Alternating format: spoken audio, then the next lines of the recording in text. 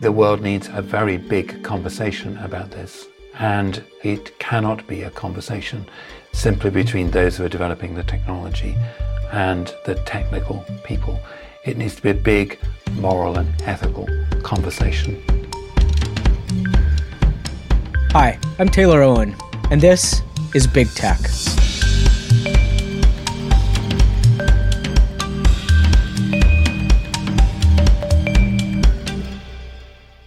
Over the course of the past year, I've been taking part in an international working group on data governance, organized by a London think tank, the Ada Lovelace Institute. Every month or so, we do a big Zoom call with experts from all over the world. And with all the faces on my screen, there's always one little square that stands out. The one that belongs to Stephen Croft. Stephen is the Bishop of Oxford. So the main reason he sticks out is because he wears a clergy robe and clerical collar. But the contribution he makes to these calls is through his focus on humanity, a focus less on tech itself and more on the ways the human experience is being touched by technology. In policy conversations that are often very technocratic, Stephen is deeply philosophical. He spent decades thinking about life's big questions, like what does it mean to be human? What does real community look like? And how does spirituality shape our lives? And now he's bringing that thinking into the technology conversation.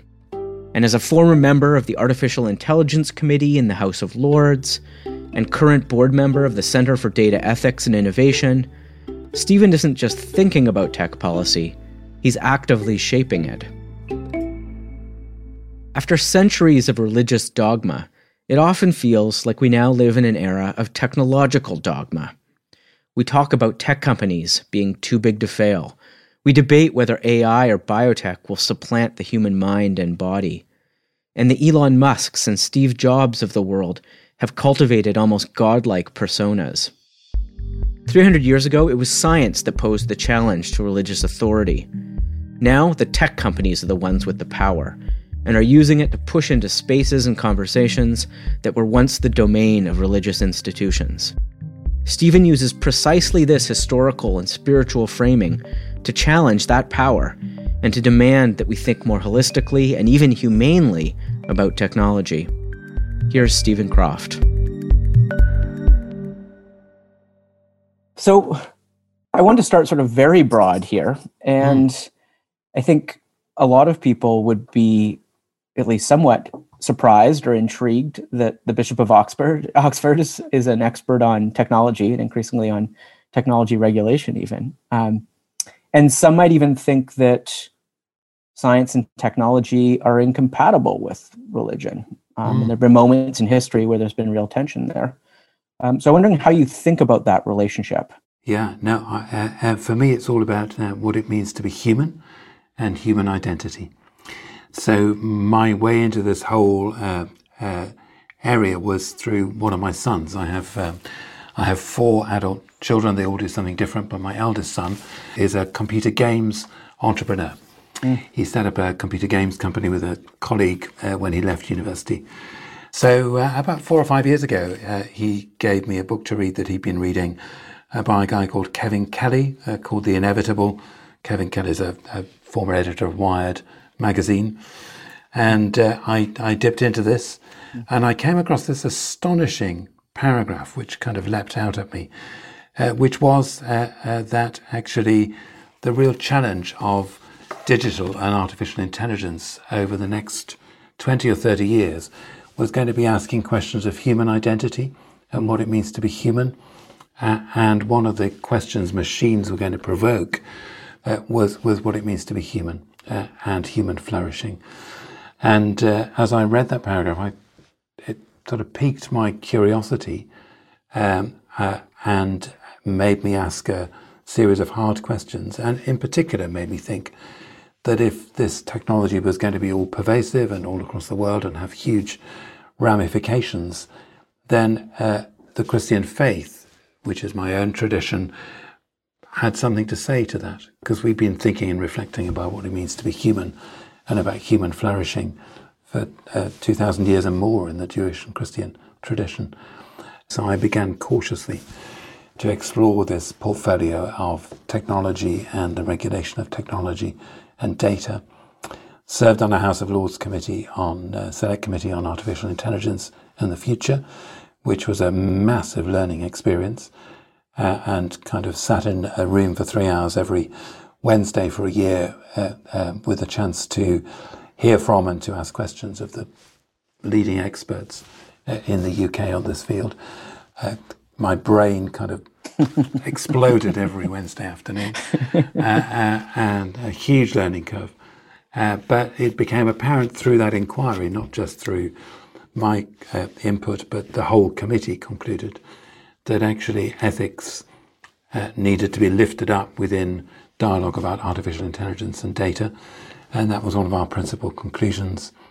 And then I've served since then on the UK government's Centre for Data Ethics and Innovation, trying to map what needs regulating and what doesn't, and what the real questions are. And I definitely want to talk to you about the regulatory piece, but I want to lose this notion of both what it means to be human and the historical arc of theology engaging with that question. Have there been previous moments where that question has been piqued, where something has been introduced in the world that has fundamentally challenged theological notions of humanity? Well, I think technology changes the way we relate to one another, and that is relationship is at the heart of our humanity. I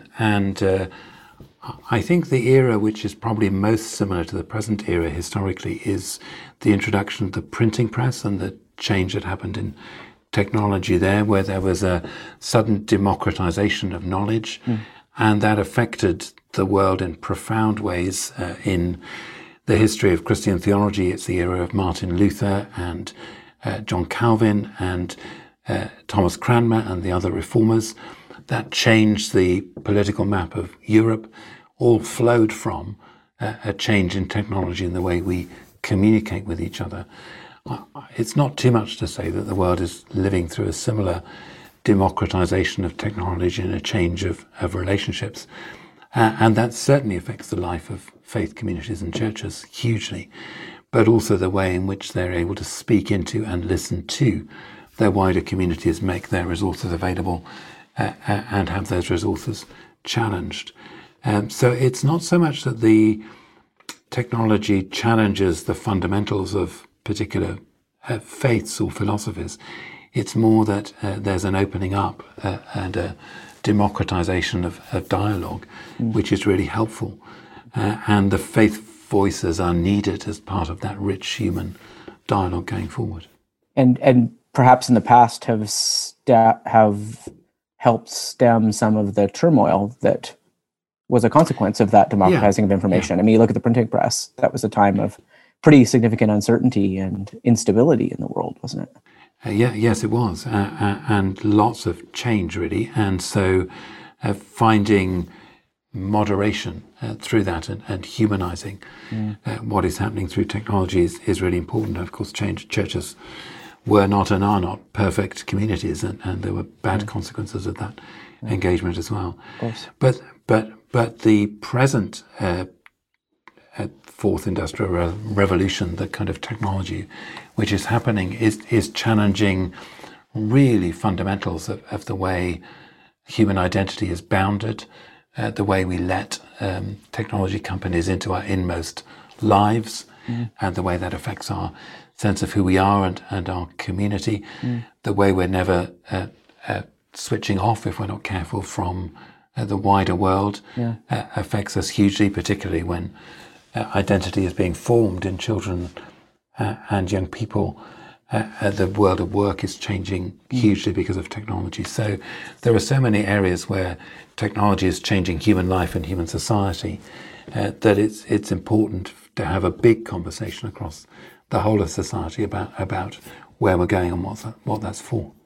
So I wonder if the conversation around AI, which explicitly uses the mimicking of the human mind and has a pretense of sentiency ultimately at its core, or at least an objective of one day achieving human-like characteristics. Has that turbocharged this technology conversation in your world? I mean, it feels like it's very different than just talking about platforms or cell phones or whatever it might be, or the changing nature of work. I mean, AI is striking right at the core of that human question, isn't it? Yes, it has. Although my perception of how that is happening has shifted as I've explored the world of AI and data. I think when I began the journey 4 years ago, seriously, what, as it were, kept me awake at night were the possibilities of artificial general intelligence and the stuff of science fiction, really, and sentient machines and what that would do to our sense of humanity. So that intrigued me and hooked me into it. But as I explored that further, it seems to me that the prospect of those kinds of breakthroughs are really very, very, very distant indeed in terms of the technology. And what began to keep me awake at night, though, was the stealthy adoption of narrow artificial intelligence across quite specific fields, which were not being monitored or governed or supervised and weren't necessarily being thought about. So questions about what happens to our data, questions about the automation of tasks and work, and particularly algorithmic decision-making in very sensitive areas of human life, such as the courts or financial or human resources, without governance. And they seem to me to be fundamentally affecting people's freedoms. And then we had the debates about the role of the tech platforms in democracy and democratic debate, which is still hugely current. So it seemed to me that all of those AI-driven technologies which were using data were putting immense power in the hands of individuals, which was largely unaccountable power. And that was something to be concerned about for the whole of society. Yeah, and that's interesting, because those are societal questions and democratic questions and community questions. They aren't just about our intrinsic humanity or what it means to be human. So you start, it seems like you and some of these technologists were starting at this core principle, but then it became about these so many other things. Yeah, absolutely. And the ramifications just kind of spin out. And one of the core reflections has been how is AI and how are the data technologies best deployed for the common good of humankind? And even to use that language is to draw on a whole tradition of Christian and particularly Roman Catholic teaching and thinking about what the common good is for the world and how you discern it, and acting for the good of all, not for the profit of some. Do you think these technologies can be moral or immoral, or is it how they're deployed in society, and is it valuable to think of them through a moral lens? I think it's essential to think of them through a moral lens. I think we have to use language quite carefully when it comes to discerning whether the technology itself is moral or immoral. And I think at an earlier stage in the development of the technology, it would have been much easier to say the technology itself is morally neutral. I think with the advent of algorithmic decision-making and very complex decisions being made, it's not that the technology is being intentionally immoral, but the outworking of the technology may be opaque and may have unforeseen consequences which may not be moral. So there's a more complex equation going on now. Yeah, and morality is one frame, but also with neutrality and bias and all of those things, right? Is one way, or other ways of getting into that. Yeah, no. Fairness is absolutely in the frame when it comes to morality. So we had a really interesting and disturbing situation in the UK last summer when, because of COVID, people couldn't sit their A-level examinations. And so A-levels were calculated through an algorithm. But because of the way the algorithm was put together, it advantaged people who were in smaller classes who didn't have the same average estimate, and people who were at schools which had historically had worse grades were also disadvantaged. And there was a public outcry because of the unfairness of this algorithm, which wasn't the algorithm itself making moral choices. It was the way it was set up, was fair to the greatest number of people, but not to a number of individuals who might otherwise have been disadvantaged anyway, and was seen in the popular mind to be untrustworthy, therefore. And that event spurred that remarkable scene of people protesting an algorithm, right? There was It did. That's right. Yeah. The signs against the algorithm in the street. Yeah. The government of the day blamed the algorithm very publicly, and that, in a way, set back algorithmic decision making or broke public trust and confidence. And the more journeying I've done with those who are trying to develop these decision-making processes for the common good, the more it's become apparent that retaining public trust and confidence in the technology is absolutely critical for realizing the good that the technology can bring. I mean, AI and data processing can bring huge benefits, particularly in the areas of medicine and diagnosis, but it won't bring those benefits, and we won't break through to the really good things that could be released without that transparency and good governance. And do you think a religious frame could actually help how these technologies, these things are built by people, algorithms are programmed by people with incentives and objectives and subjectivities and biases. Could some sort of religious or moral framing help in the actual development of those tools? I think it's essential. The moral framework, I think and I think one of the sources of morality and ethics within the world are the great faith traditions as well as the philosophies. So yes, I think it's essential. I don't think morals and ethics can be manufactured out of nothing or rediscovered.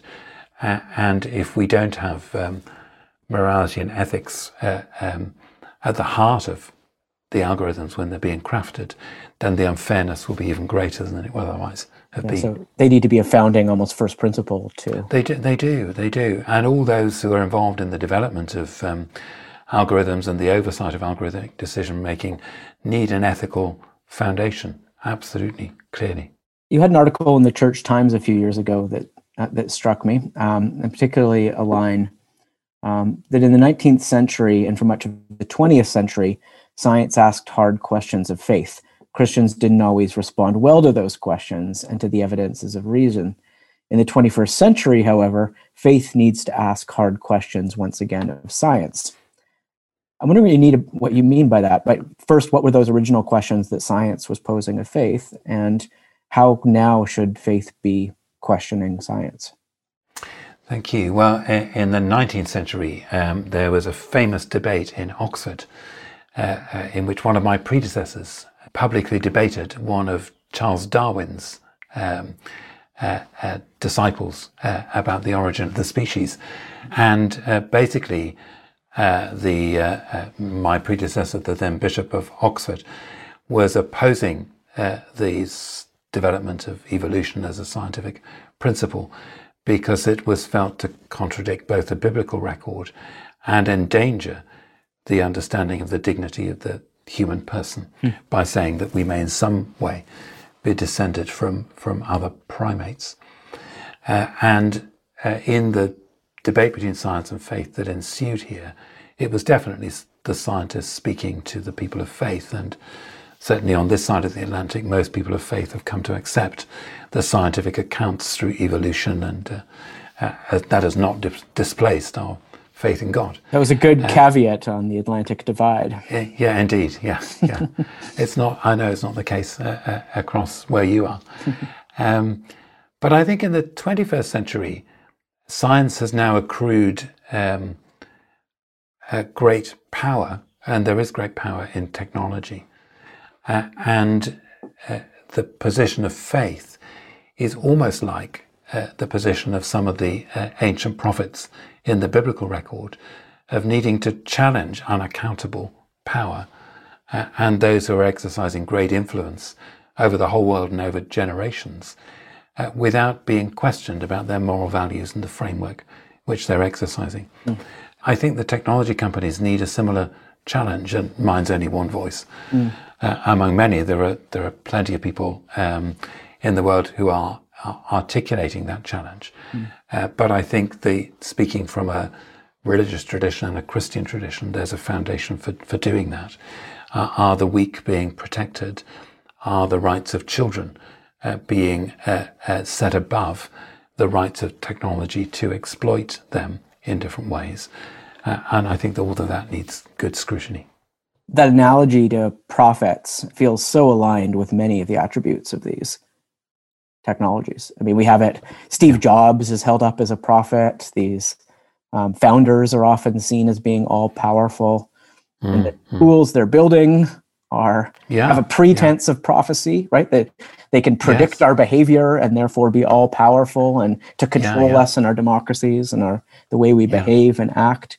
Yuval Harari in Homo Deus talks about this combined prophetic power almost birthing a new religion, and that Silicon Valley has elements of religiosity to it. Do you see that emerging in that culture? Yes, I do. But I also see themes of pride and hubris, and I think I would see the prophetic voices more being in those who attempt to identify and challenge the system. So the work of somebody like Shoshana Zuboff in trying to expose surveillance capitalism and the financial models by which people profit, the work of those who try to uncover the Facebook Cambridge Analytica scandal and its role in democracy. I think when anything gets too big to be challenged, it needs scrutiny. And I also think that the technology companies are not neutral when it comes to their own values. There is a value system at the heart of Silicon Valley and a philosophy at the heart of Silicon Valley, which is about individualism, which is about the dream of making a vast fortune, partly about a dream of improving the world. I recognize that. But it doesn't always have a concomitant concept of the evil and harm that can be done if technology goes wrong. And one of the fundamental ideas in the Christian tradition is the idea that there are always negative sides and bad consequences and shadow sides to people, and that potential for evil and harm needs to be recognized, which is one of the reasons why good governance and scrutiny and transparency are so important. Yeah, I mean, community and the power and strength of community is at the core of the Christian tradition. And as you say, these platforms have fostered an idea that connection and community is at the core of what they do, while at the same time being very individualistic. I mean, indeed. Individual agency is at the core of what platforms is actually the core of what platforms enable, not necessarily connection and community. Do you think they're thinking about community wrong? Like, Mark Zuckerberg loves talking about community and connection being the core of their business, but is that really what they're doing? I think they're doing much more than that. I don't think I think there are some parts of their ideals I want to affirm. It is good to connect people. It is good to open people up to diversity and different experiences, and people are looking for love and for friendship and for affirmation. But I think people need to be alert to, for example, when that desire for love and community turns into the intentional fostering of addictive behaviors through hooking people in deeper and deeper ways, when it creates silos around people so they only listen to a small section of opinion, when truth is distorted. So I think that the tech companies need to be continually alert to the ethics and the effects of what they're doing, and they need external scrutiny. And I just think it's one of the deep lessons of human history that there are always bad consequences, even of technologies which appear good. And we need to be alert to those and mitigate those. Something I really struggle with, because you do get with these tools some meaningful sense of connection. I mean, you do, and in many ways, that's a feeling you get of happiness, or I mean, it's a visceral thing when you use these tools. And is that just superficial connection, or could these technologies actually foster more meaningful community?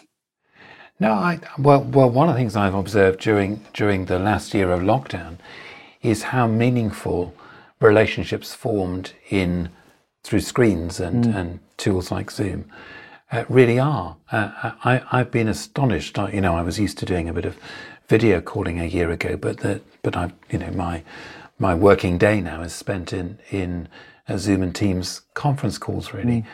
And I've really noticed how awkwardness in a room can actually extend over a Zoom conversation, and also prayerfulness in a room, in a Christian context, you can have a very reverent context.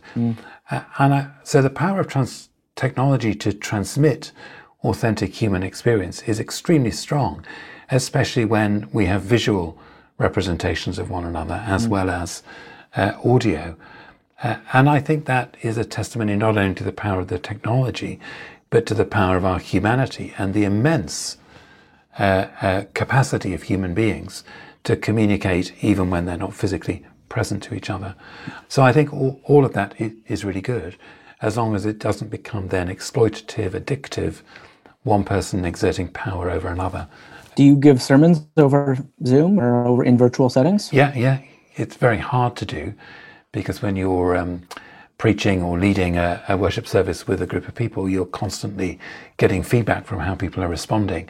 And on a Zoom call, often you're just looking at yourself reflected back if your face is spotlighted, and that can be a bit off-putting. So it's challenging. There was a conversation online the other day about whether the effect of seeing your own face in your Zoom screen has on the performative nature of your interactions. I think that really struck at something interesting, that the way these tools are designed changes how we interact as people. I mean, turning it off makes us behave differently if we don't see ourselves. Yeah, it does. And I find now that audio calls are less rich as communication experiences for the most part. It's so funny you say that. At the beginning of the pandemic, I was consistently asking people to do audio calls instead, because I was getting so sick of Zoom. But now I find the opposite. Now I find when I speak to people just on voice, it feels like something's missing. Which is indeed. Yeah.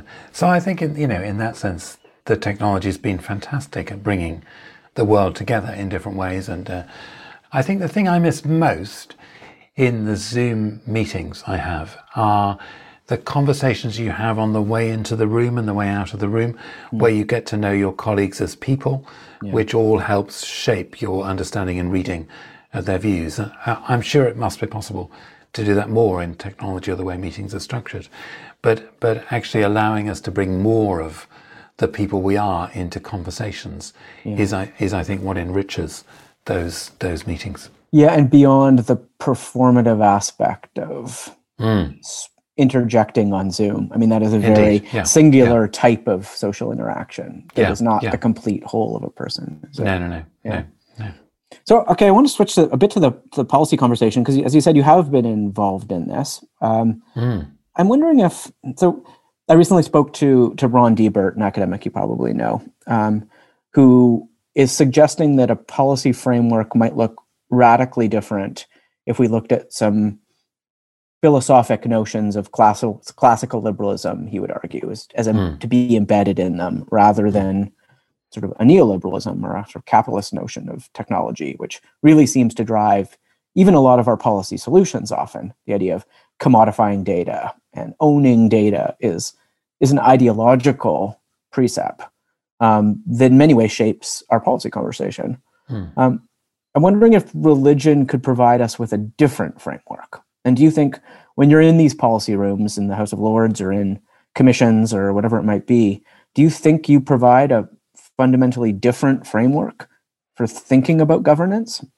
I think probably no, but that's because I'm sitting in a parliament within the United Kingdom and within a Western democracy, where the fundamental values which are broadly owned across our democracy about the best we can be are actually consonant with Christian faith and a Christian moral worldview. Can you just explain what you mean by that? Why is that connection closer in the UK than in other countries? Well, it may be the same in Canada and the United States, but the European democracies in particular flow in a very deep sense out of the values which are formed by the Christian faith in Europe over thousands of years. So there isn't a sort of conflict at the level of the ideal. Increasingly, I found that the call for ethics in the new technologies is not a call actually for a new kind of ethical framework. It's a call to apply the generally accepted ethical framework that's the best of our society: human rights, respect for the individual, fairness, those kinds of principles, and apply it across to the new technologies. So it's not the generation of a new ethics, it's the consistent application of those ethical principles in technologies which are completely new and different. So if I'm sitting in a room, as I was yesterday, in a parliamentary context, I was sitting in a room with people from different political parties and none, looking at some legislation which is being developed in the UK around online harms. We were talking together about the huge range of different issues involved in online harms legislation. And there was absolutely no distinction between politicians of different parties or between people of different faith positions, actually, on the need to protect children, the need to protect democracy, vast range of issues where we were not disagreeing about values, but there is a legitimate debate about how those values are carried forward into legislation. And there's sometimes a different balancing of free speech versus governance and control, and in one or two other areas. So I don't find myself as a Christian theologian or Christian minister in those meetings seeking to or needing to impose a set of values on people, but I do believe those values are of fundamental and prior importance, and sometimes my role within a conversation like that will be to draw people back to those first principles. Some of that online harms conversation in the UK is framed around this duty of care concept. And it is, yeah. That's always struck me as being more of a overarching framework and values-based objective, rather than some of the other policy conversations you see in the EU, for example, that are very technocratic and legislatively specific and legalized and bureaucratized almost. And duty of care is something different, isn't it? It is. Well, it's been articulated as a fundamental principle of the new online harms legislation the government is developing. And basically that the companies who are developing software and applications need to have a duty of care to those who use their services. And it's part of the answer to the question, in whose interest is this technology going to develop, and who controls it? Is it driven and controlled by those who are profiting from it, or is it actually a service being offered for the good of the whole of society, in the course of which some people will find gainful employment and make money? And I think society faces a fairly fundamental choice between those two approaches, and I want to argue kind of with every breath in my body that it should be the second of those, really, and that technology which is exploitative should be governed and limited and controlled. A couple more quick questions here before we close, but one is, so I'm sure you know Jeff Jarvis well, and he has know of his work, and he has this frame pushing back against critics of tech, that this is just another moral panic, that there's a community of people who are up in arms and righteously fighting back against a perceived evil that actually is ultimately good for people and democracy and individual empowerment. How would you respond to that? Yeah, I just disagree. I think really because of, and I disagree because of the evidence of the harm that is being done by unrestrained technology. You know, I don't know how things are in Canada in this, but we have a mental health crisis in this country among teenage girls especially, but boys as well. And there seems no reasonable doubt that has been fed by the ungoverned use of technology and the way in which people are opening themselves out to others without personal boundaries at a critical moment of their identity formation. I think that's a real harm. I think we've sat and watched and wept at the events in the United States over the last few weeks, where it's clear, from this side of the Atlantic at least, that a country has become divided because of the loss of common media and common acceptance of truth and a commons for debate. And that has been shaped in part and fed by technology companies, which have allowed the creation of bubbles in which different points of view can't be tested against each other. So no, I think technology fundamentally changes the way human beings relate to each other, and the balances of power are disturbed by new technologies, and therefore they need to be critiqued, and we need the public debate. It's not, in my case, a caution about technology in and of itself. You know, I enjoy technology, I enjoy what it can do, but it is a desire to see a balanced debate and good governance of that tech as it rolls forward. So just to close, what would you say to the people who are building these technologies and to the people who lead these immensely powerful companies, the Jack Dorseys, Sheryl Sandbergs, Mark Zuckerbergs of the world? If you were speaking to them or even giving a sermon to them, how would you frame how they should be thinking about this? I think I would say the world needs a very big conversation about this. And it cannot be a conversation simply between those who are developing the technology and the technical people. It needs to be a big moral and ethical conversation. And I see encouraging signs that some people developing technology are absolutely aware of this. I was at a conference in the Vatican a year ago where the Roman Catholic Church gathered people from all over the world, including Brad Smith of Microsoft and others.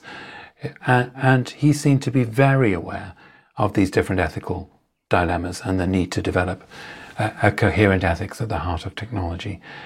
So I do see some signs of hope, but I think the other thing I'd say to the group of people that you named just there is I think the world needs to see from them a greater awareness of potential harm that can come through any technology, not just their own, and a desire to mitigate that as much as possible. And I know that slowly, I think, that message is being heard and different countermeasures are being taken. And I'd want to encourage that very warmly. Well, I hope they're listening, and I hope they're listening to you and specifically on this. And thank you so much for talking to us about it. Thank you. That's great.